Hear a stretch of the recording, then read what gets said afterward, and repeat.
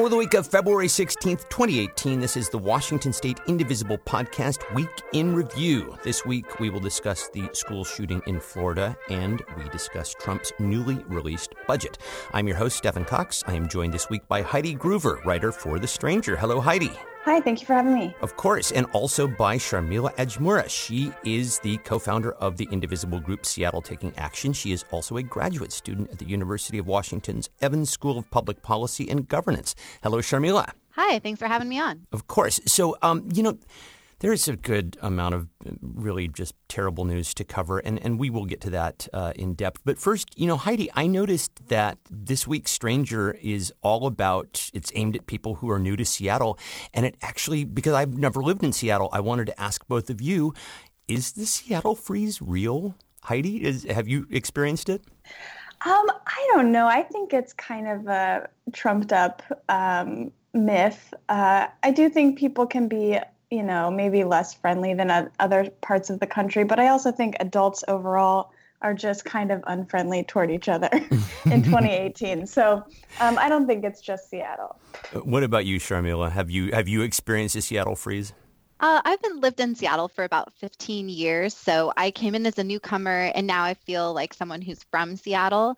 And I think that it's less of a freeze and more of like a light frost. And like once you crack through that frost, people are nice and friendly. It's just a matter of taking the initiative and approaching people and following up with them. I think that's really what it comes down to, is people just flake. But that's universal. That's kind of universal, and that's also a very much a big city trait. I mean, as somebody who's lived in San Francisco, New York, Los Angeles, I mean, that's just endemic to, urban populations. But I will say, just as a shout out to out here on the east side in Issaquah, people are friendly as hell out here. So we don't, there's definitely no east side freeze. But anyway, all right, you guys. So moving on to the bad news, as we have now all heard in a story that is sadly way too familiar. On Wednesday, a 19-year-old male allegedly killed 17 people and wounded 14 others. And I say allegedly because, unlike in past school shootings, the suspect is alive and in custody. And I should note that we are recording on Thursday, and there's a chance that he may confess between now and airtime. I should also mention that the day before, here in Washington, police arrested a teenager who was allegedly planning a school shooting here.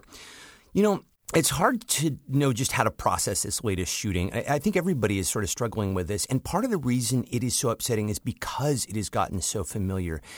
I was shocked to find out that this is the 18th school shooting this year. We're like 35 days into the year, and there have already been 18. And that's not counting other mass shootings. Charmila, we'll start with you. When you hear the news of yet another school shooting, how do you process it mentally, emotionally? Oh man, it starts with just that sinking sadness in the pit of your stomach. I went to Las Vegas a week after the shooting there last November, and we were at the MGM Grand. It was for an event through my work, and so it hit so close to home. It could have been any of my coworkers at that concert. It could have been a week later, and it could have been us. We had an event planned for that same location. And that really hit me hard. And so hearing about additional shootings like this, it hits me in a more visceral way because I had a personal connection to a previous shooting. Not in the horrible ways that I'm sure folks have with this one in Florida. If it's your friend or your coworkers or your family member who are directly impacted by something like that, it's so much worse. But it's just so frustrating that this keeps happening and nothing changes. Well, Heidi, let's bring you in. I mean, how do you process something like this when it just seems so familiar?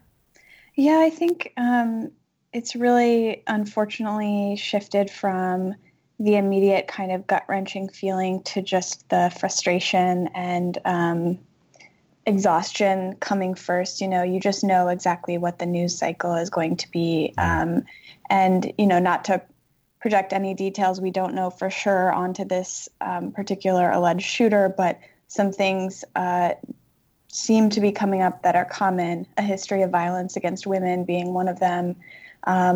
and the reaction of lawmakers being another, which is that they do nothing or they offer thoughts and prayers, and so it's really, of course, it's tragic and it is incredibly sad, but the shock really has worn off, I think, for a lot of people.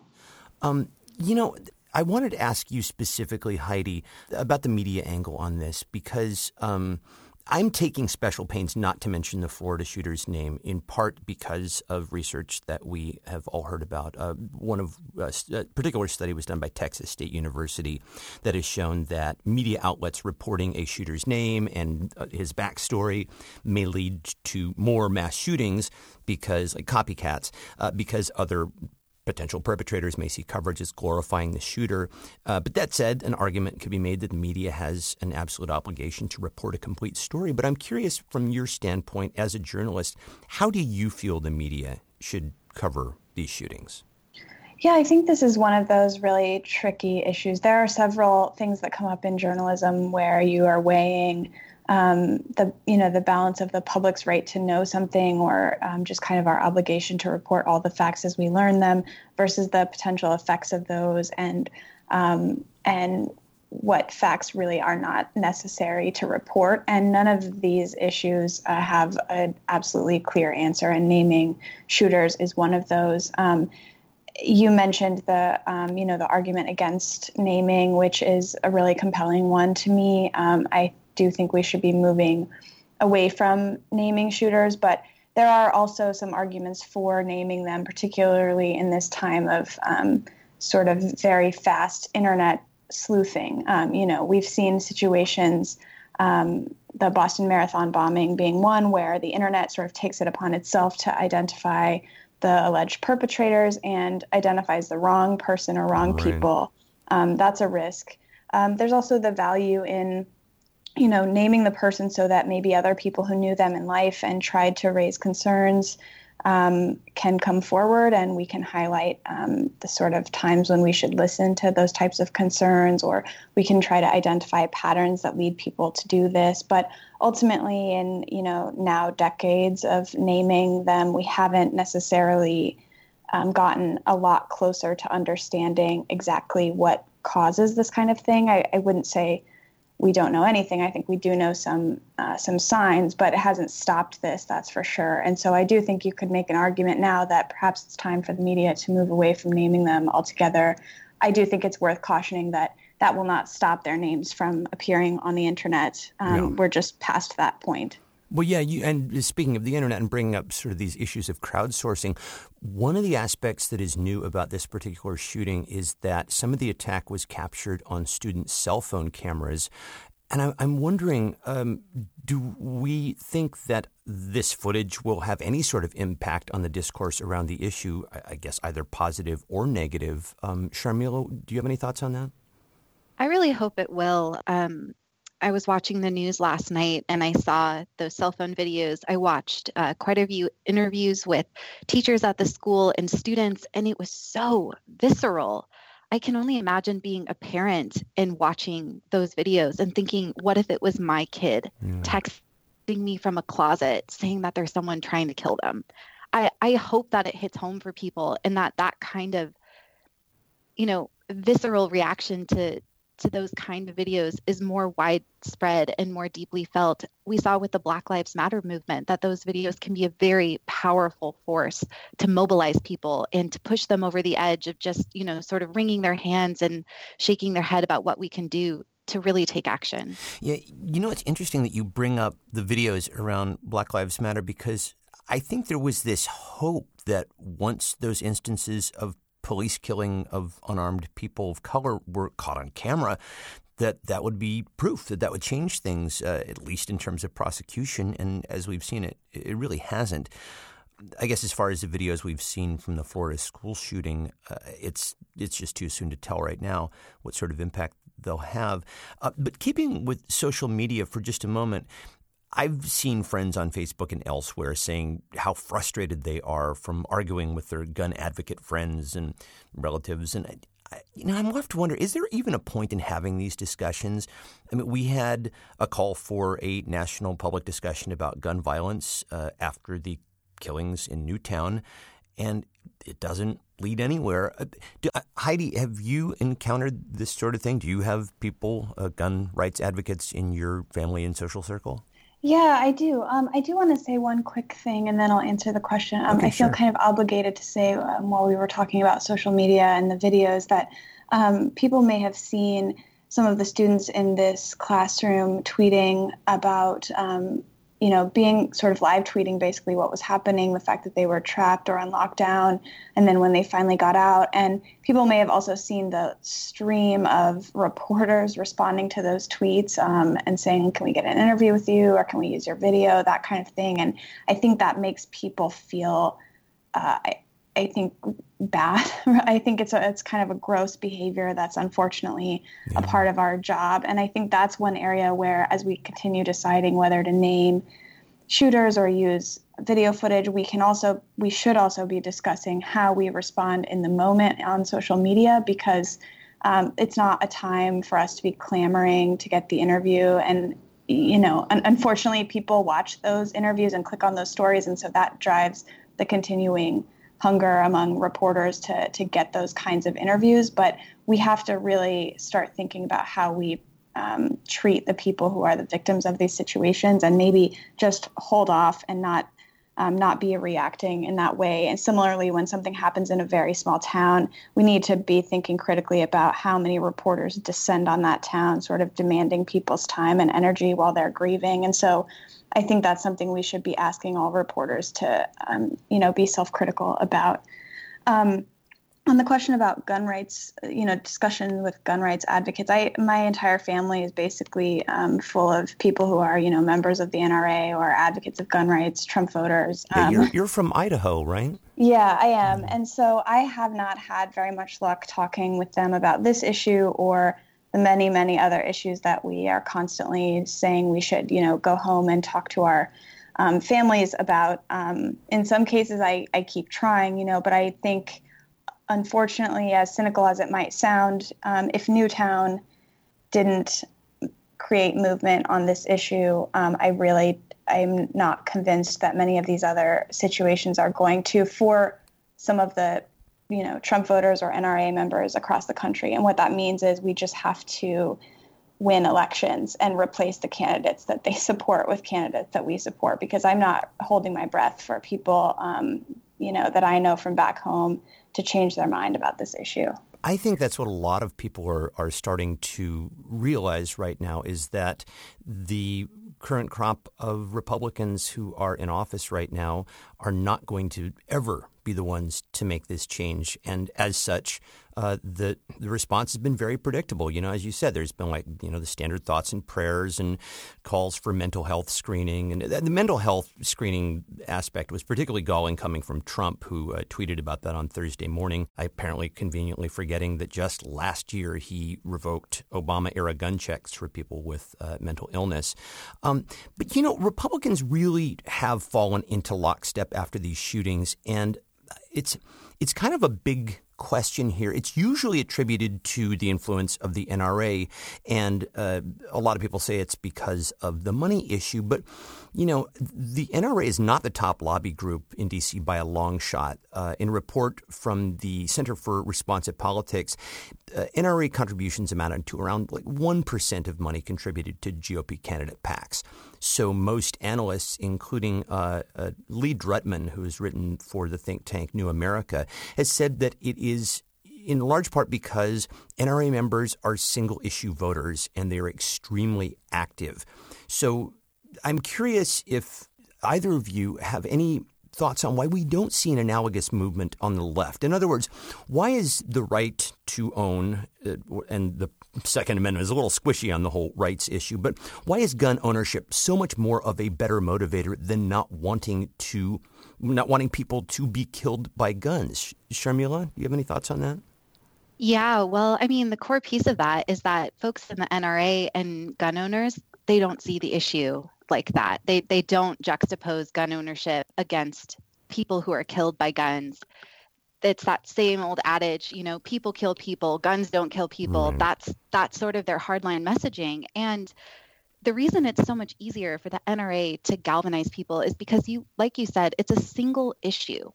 they have sort of reduced this argument to, like, its most base form is that any kind of gun reform is bad, because what it ultimately comes down to in their minds is that gun safety measures it's not really about saving lives, but in fact, it's a first step to ending all private gun ownership in America, which the NRA and gun owners see as a violation of their Second Amendment rights. So when you make it that black and white, it's very, very easy to just say no, blanket across the board to any kind of gun reform.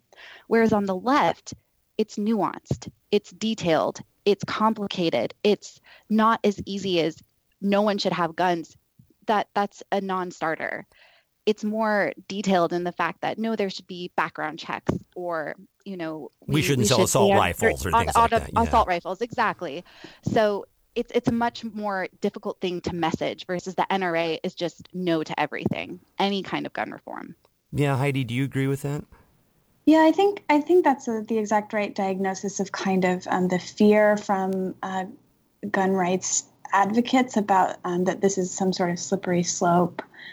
I also think the lack of research into gun violence may have an effect. I mean, on some days it feels unlikely that more research would ever change anyone's mind on this issue, but it's also one of the few areas where we have, longstanding restrictions on actually being able to study what would work. We also see divisions on the left in the argument because we see people equating mental illness with violence, or being on the no-fly list with violence. And these things are, in other times or other arguments, things where the left cautions against stereotyping or making links that don't exist. And so I think it can be hard for the left to totally coalesce around certain gun safety measures. And also you're up against some people on the other side who are just very afraid of losing a right that they see as sacred, though the rest of us might not see it that way. In terms of the slippery slope argument, we actually do have limitations on our Second Amendment and our First Amendment rights. I mean, hate speech is not covered under the First Amendment. And I think even the staunchest gun advocate would agree that the Second Amendment does not entitle someone to own, say, a B-1 bomber or a nuclear weapon. But again, as Charmila pointed out, there's nuance here, and nuance is always a tough sell in politics. I'd actually like to bring up the racial angle to all of this. It appears that the shooter in Florida may have had ties to a white supremacist group. This is a story that's still developing. But if it is true, it would be the second time that something like this has been reported. There was another school shooter in New Mexico in December of last year who also had white supremacist ties. And as I say, things are not clear on the Florida shooter right now. But something that is clear is the difference in response when the shooter is white, which is always, mental health, thoughts and prayers, versus when the shooter is a person of color. Particularly when it's someone of Middle Eastern descent. And it makes you wonder what the response to this would have been if the shooter, in this case, had been of Middle Eastern descent. Charmila, do you want to weigh in on this? I know that you're studying this right now. Yeah, my first thought with that comes to this concept of structural inequality, structural racism, all of these factors that work to produce and maintain racial inequalities.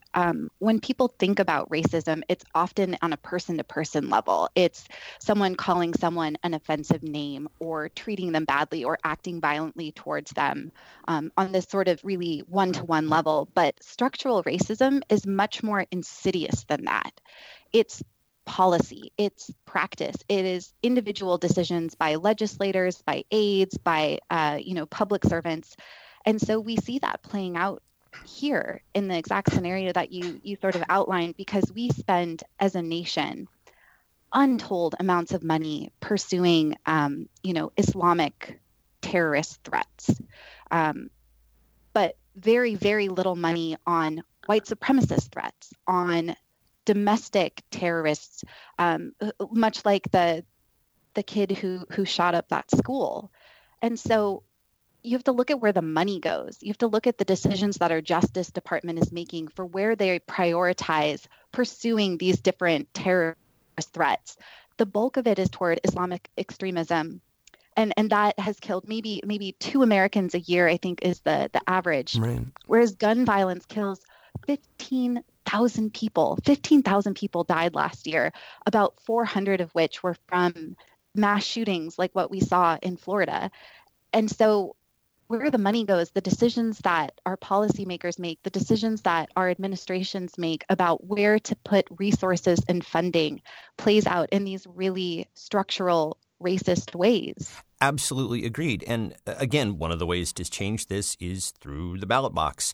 I will point out that our 4 Republican members of Congress here in the state, Dan Newhouse, Jamie Herrera Butler, Kathy McMorris Rodgers, and Dave Reichert, have either been totally silent on the Florida shooting or have offered thoughts and prayers with no mention of any solutions. So if you are looking for a place to put your energy, you could maybe work toward getting a Democrat elected in those seats. Okay. So let's shift over and talk about something a little lighter, Trump's budget, which well, that's a hell of a segue. But I guess, hey, welcome to 2018. In any event, on Monday, Trump simultaneously released his budget and his infrastructure plan. And the two come together in a unique way here in the state, as Heidi reported on in The Stranger. And I want to get to that shortly. But let's start by dissecting the budget a little bit.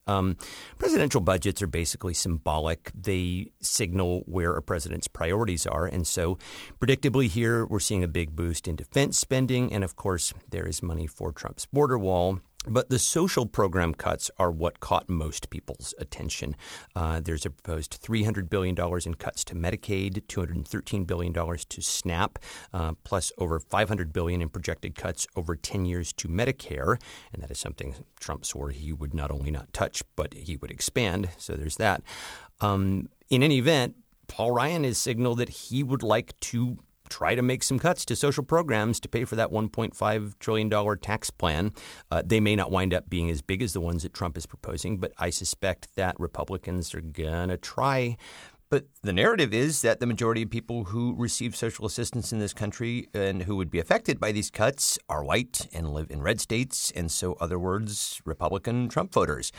This is an election year, I think everybody has noticed. And for Democrats, it would seem like the political ads just kind of write themselves here. Do either of you see Republicans successfully cutting social programs in an election year? I mean, they'd have to do it without reconciliation in the Senate, which means that they would need 60 votes. Heidi, do you see anything like that happening this year? I definitely don't think it's impossible given what we've seen. And, you know, as Washington Representative Pramila Jayapal keeps saying, you know, she sees this as kind of just the latest step in their plan, right? First they cut taxes and then they look around wondering how they're going to pay for it. And imagine that it's by cutting social programs. But I also do think, I mean, while a lot of people who benefit from these programs may live in red states, I think it's important not to buy too far into the idea that that they're all Trump voters. You know, the Washington Post reported after the 2016 election that among the people who said they voted for Trump in the general election, 35% had a household income under $50,000 a year. So his voters were not overwhelmingly the most vulnerable people who necessarily depend on these programs. And that's a good point. Yeah, I think that, you know, it's important for Democrats to keep trying to reach out to the people who benefit from these programs because they're not a lost cause. They're not necessarily Republicans. And now that, you know, these folks see something at stake, just like with the healthcare debate, we may very well see, you know, huge protests and, you know, a movement to contact your representative, all of that. Yeah, you can see this being absolutely animating, particularly for grassroots groups who came out in force last year around the ACA and against the tax bill. Charmila, just your thoughts real quickly on this. Do you see Republicans actually being able to cut social programs in an election year? Much like Heidi said, you know, I wouldn't put anything past them. However, I do think it will be exceedingly difficult to get to that 60 votes that they need. And also, let's be real, this Congress is wildly ineffective at doing anything. So the chance that they will be able to pass massive entitlement reform within the next couple of months amidst everything else that's going on. I mean, look at how the immigration debates have gone this week. Yeah. Basically nowhere. So entitlement reform, anything is possible in this era of Trump, but I really hope that wouldn't wouldn't pass.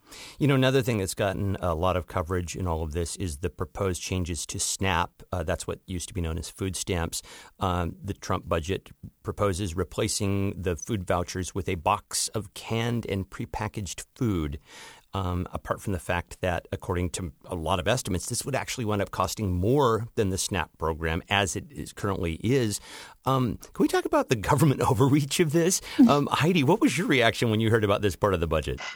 Yeah, I mean, of course, surprise when it affects poor people or vulnerable people. Republicans suddenly don't care about government overreach. But I think, this is just the latest in a long series of efforts to sort of control and dehumanize people who receive government assistance. We see this same line of argument and, don't give money to people who are panhandling or something. It's all rooted in this idea that we know what you actually need and you don't deserve the freedom to choose what you want to buy because God forbid you're receiving this assistance from this government program. And all it does is serve to sort of continue the othering of people who receive support from these programs. And there's very little evidence that it actually, as you said, would be any more cost effective. Yeah. I mean, and also, what about people with dietary restrictions? I mean, there are just a million reasons why this is just it's not only a preposterous idea, it's also an extraordinarily arrogant idea. Charmila, I figure it probably hit you in the same way. Yeah, absolutely. What really hits me about it is that there is this cultural perspective on the poor that is pervasive throughout the world. It's not unique to the United States, but it's this assumption that poor folks don't know how to make good decisions and that they deserve less because they have less. And this is just a manifestation of it at the federal level that is just appalling. That, as you mentioned, a Republican president would put forward this idea that strips people of their individual rights, their individual choice. It's anti-market and anti-private sector. It's a state-run food distribution program versus with SNAP, folks use their EBT card at local grocery stores to choose their own food items. They have the power of, consumer choice. All things Republicans purport to, they hold sacred, that they want to promote. And this program, this proposed cut would just demolish that. So it's just another piece of evidence about their just rampant hypocrisy. Yeah, well, as I've said on this show a few times in the past, I think Republicans are impervious to hypocrisy. Heidi, let's talk about your story in The Stranger. You wrote that Trump's infrastructure plan is actually undercut by his budget and that would actually impact sound transit here in Washington if it were to play out. Talk about that.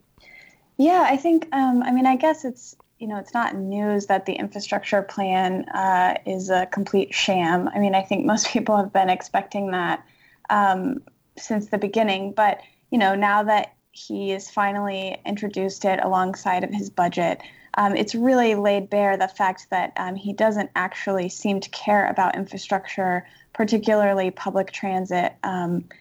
And, here in Washington, the obvious way that manifests is that the infrastructure plan proposed and the budget taken together propose big cuts to a grant program that benefits Sound Transit to build light rail. So it's called the New Starts program.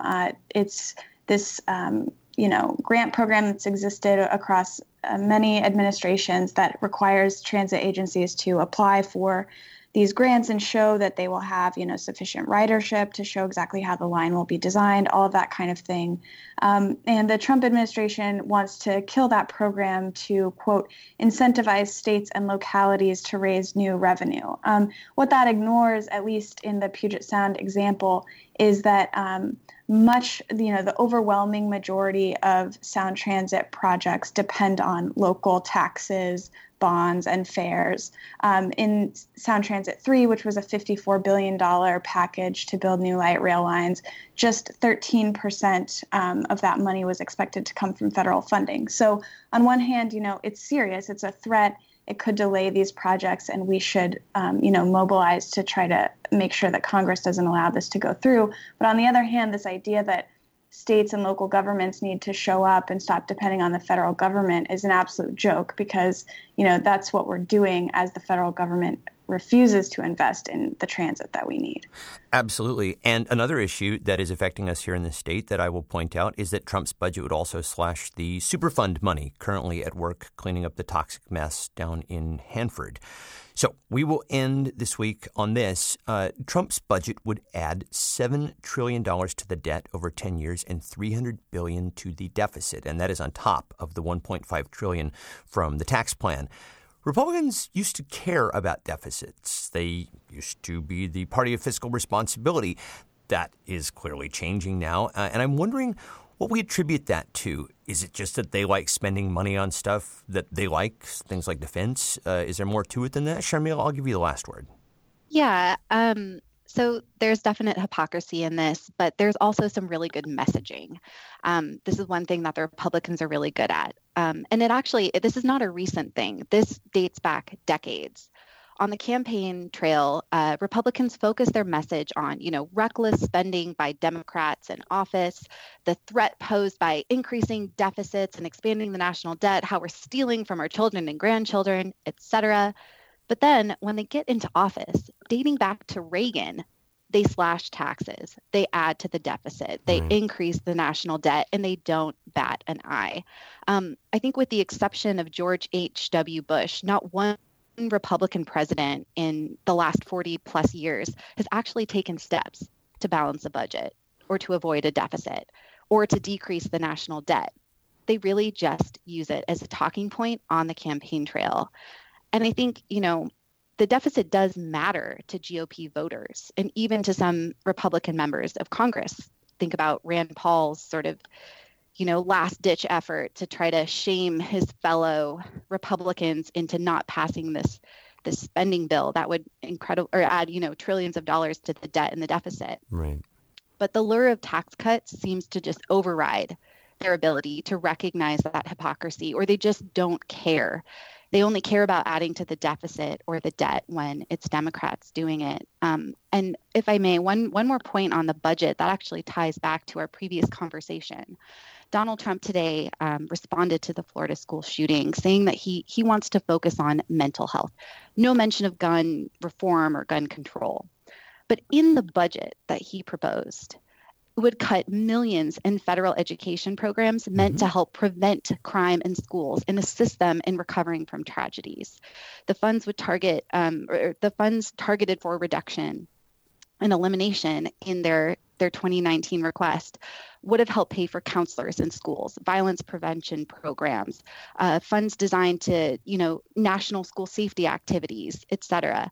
And so it's just it's lip service saying he wants to focus on mental health when he literally just put out a budget that would hurt schools, that undercuts that message of a focus on mental health by cutting funding to actually help folks suffering from a mental illness.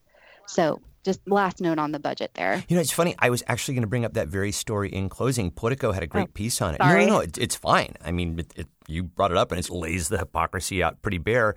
And I should point out that the last time that we had a balanced budget in this country was under a Democrat, Bill Clinton. So I guess the lesson is elect more Democrats. All right, that will do it for this week's show. As always, for more information about the show, do head over to indivisiblepodcast.org and subscribe while you are there to get the show delivered to your inbox. The email address is indivisiblepodcast@gmail.com, and our Twitter handle is @indivisiblepod. The Washington State Indivisible Podcast is a production of Get Creative, Inc. The executive producer is Aaron Albanese. Thank you so much, Heidi Groover. Thank you. And thank you so much, Charmila Ajmera. Thank you. And thanks, as always, to everybody for listening, and we'll see you guys next time. Bye.